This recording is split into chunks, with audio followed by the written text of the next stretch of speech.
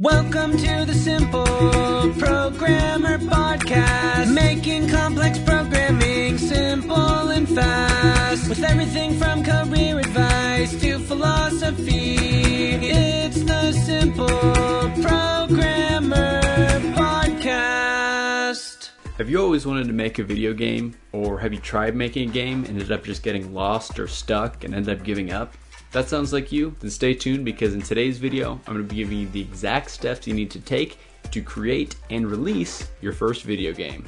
Many of these steps are critical to the success of your game. If after watching this video you do want to learn more about the technical aspects of how to create a game, feel free to check out my personal YouTube channel, Turbo Mace Games. Alright, so the first thing that you're going to want to do is create a plan for your game. Chances are, if you're interested in creating a video game, you've kicked around some ideas for different types of games in your head. So this is where you want to get those ideas in your head down onto paper. Typically, this is what's known as a game design document.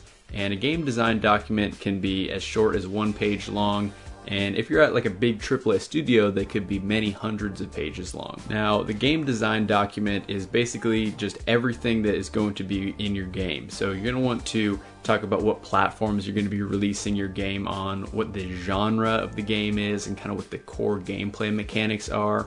You also want to have an idea of what your audience is going to be and what types of people are going to be playing your game and what should they feel when they play your game. Also, you're going to want to talk about the visuals. What kind of art style is it going to have? And maybe even put some images for references of games that you want your game to look like. You also need to keep in mind the audio. So what kind of music is your game going to have? Are you going to need to have voice actors? Those kinds of things. And also, one important part of your game design document is putting your launch date on there.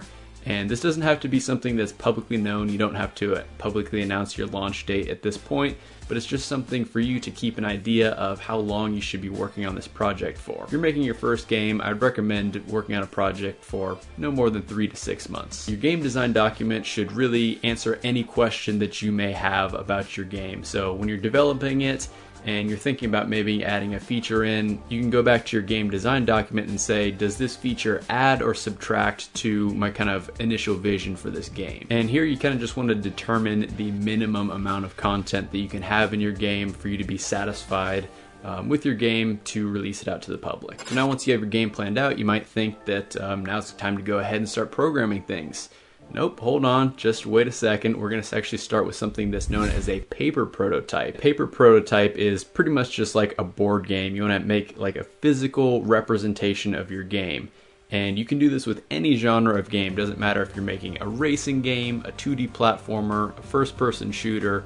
You always want to make a paper prototype of your game. Now, the main idea behind creating a paper prototype of your game is to just prove the concept of your game. You know, is your game actually fun to play? And do the rules kind of make sense? Now, what you're trying to do with a paper prototype is determine if your core game mechanics are fun. Also, the really nice thing about paper prototyping is you can do rapid iteration. So if something doesn't work, you can quickly make some changes because you're not programming anything yet. You can just kind of like erase something and maybe write in some new numbers. And it really allows you to change a bunch of things at this early stage of your game, so you can kind of really figure out what your game is going to look like when you go to make a digital prototype of it. And with the paper prototype, it's key at this stage to start getting in the habit of play testing, because that's going to be a theme. You're going to be doing a whole lot of play testing throughout the process of creating your game. So you want to go to your friends, family, and coworkers and start asking them to play the paper prototype of your game. And now it might seem a little weird and embarrassing at this point, but that is a-okay, because you just want to, get the game in the hands of other people and kind of see how they start interacting with your game. And you're really going to learn a lot about your game at this point. And maybe your initial vision changes quite a bit. So anyways, once you've done a thorough paper prototype, now you're going to want to move on to a digital prototype.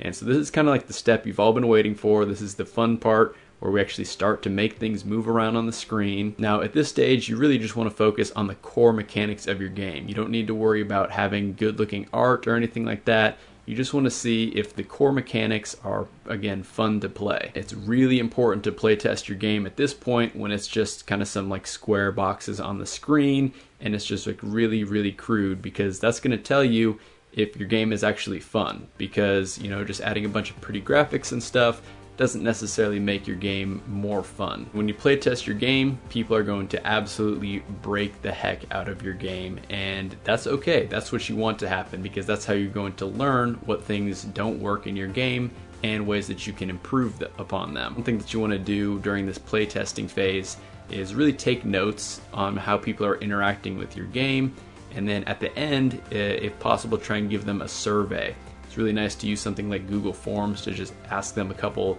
simple questions about your game and what their experience was like playing your game. Now, it's really important to get your game in the hands of people who've never seen your game or even heard of it before. When I was in college and we were making a game, our professor tasked us with going out onto campus and getting a certain number of random people to play test our game. And initially we just kind of stood outside the library and we were asking people as they were walking in, like, hey, do you want to play our game? Hey, do you want to play our game? You know how many people we got to play our game? 0. A much better approach that we found was to walk up to people directly. So we saw some people sitting over at a table and we'd walk up to them and said, hey, we're working on a project right now. We'd really appreciate if you could help us with it. And then it'd be like, oh, okay, kind of what's the project? What's up, guys? John Sonmez here from SimpleProgrammer.com, and I want to tell you about my free blogging course that you can sign up for at SimpleProgrammer.com/pblog.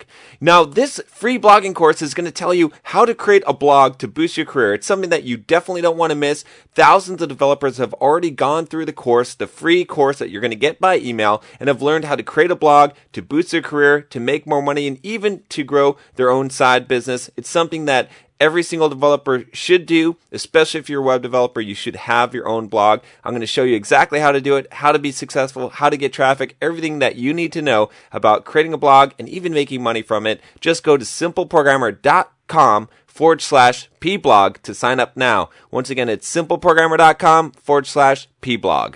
Say, well, we're actually making a video game, and they'd be like, oh wow, that's super cool. And then so everyone was like really responsive and willing to help when we kind of like walked up to them and asked them to play our game. And we'd just have them play it for a couple of minutes and ask them a couple questions about their experience.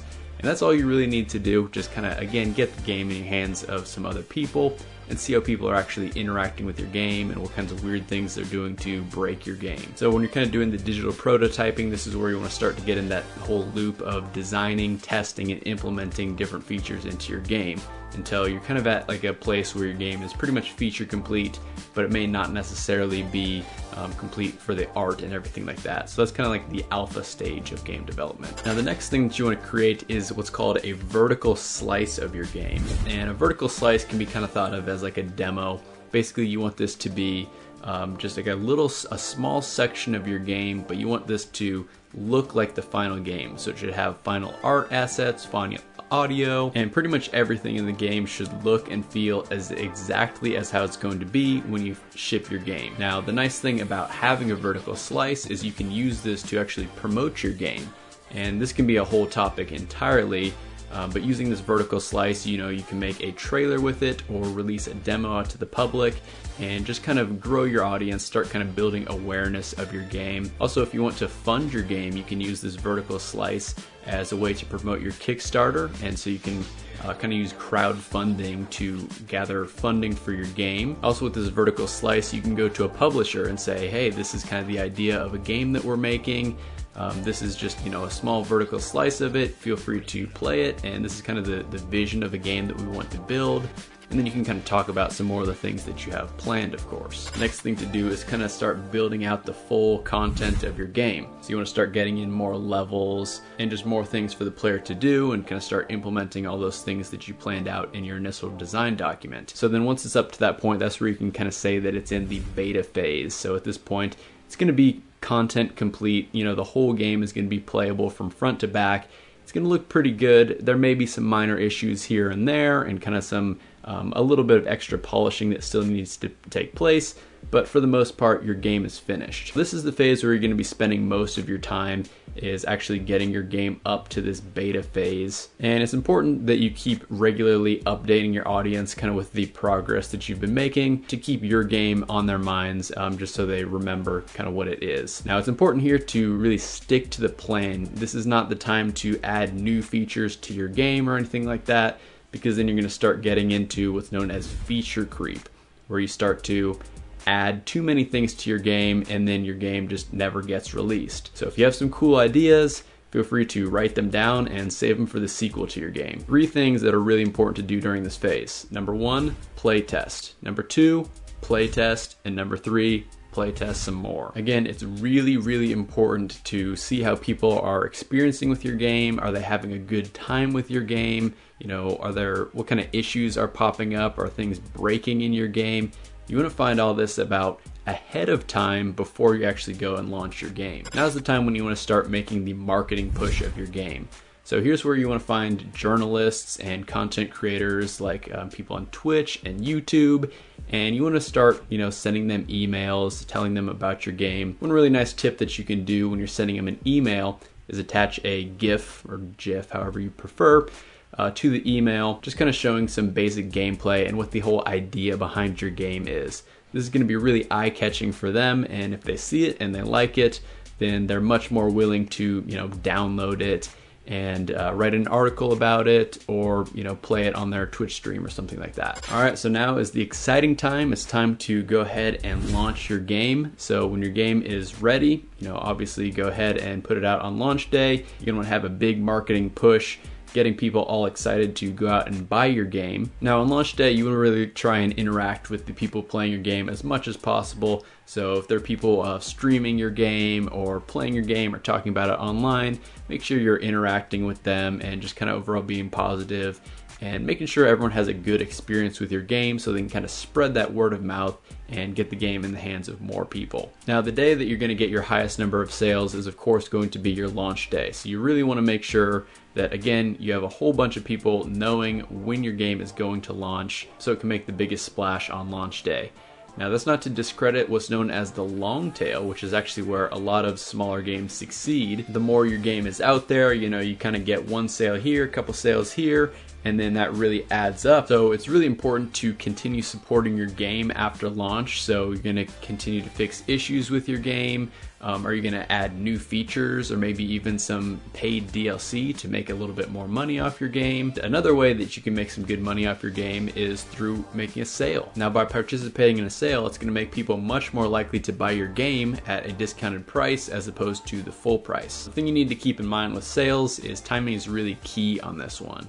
So of course, if you have a game that might fit with like a holiday theme, you could bundle in your game with some kind of holiday themed sale. But how soon that you put your game on sale is also really relevant because you don't want to put your game on sale too soon after launch, because then some of the people who bought it at full price might feel like they got ripped off or something like that.